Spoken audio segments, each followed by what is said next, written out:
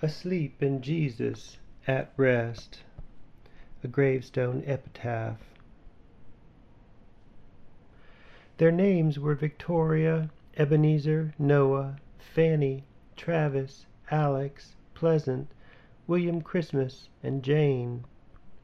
Like father, they labored in exchange for small wooden houses. Breaking even was a feat. Things were settled when the crops were in.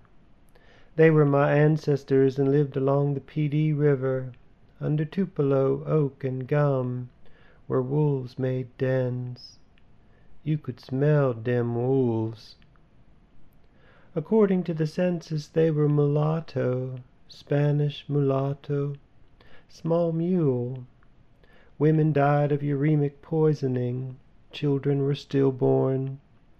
Those that lived were sprinkled on their foreheads, and went to Sunday school taught by Mrs. Lillian Ingram in Wolf Pit Township, North Carolina.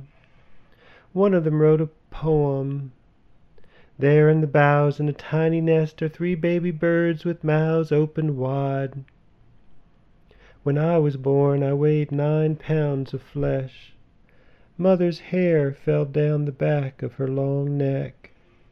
Tears ran out of her eyes like animals.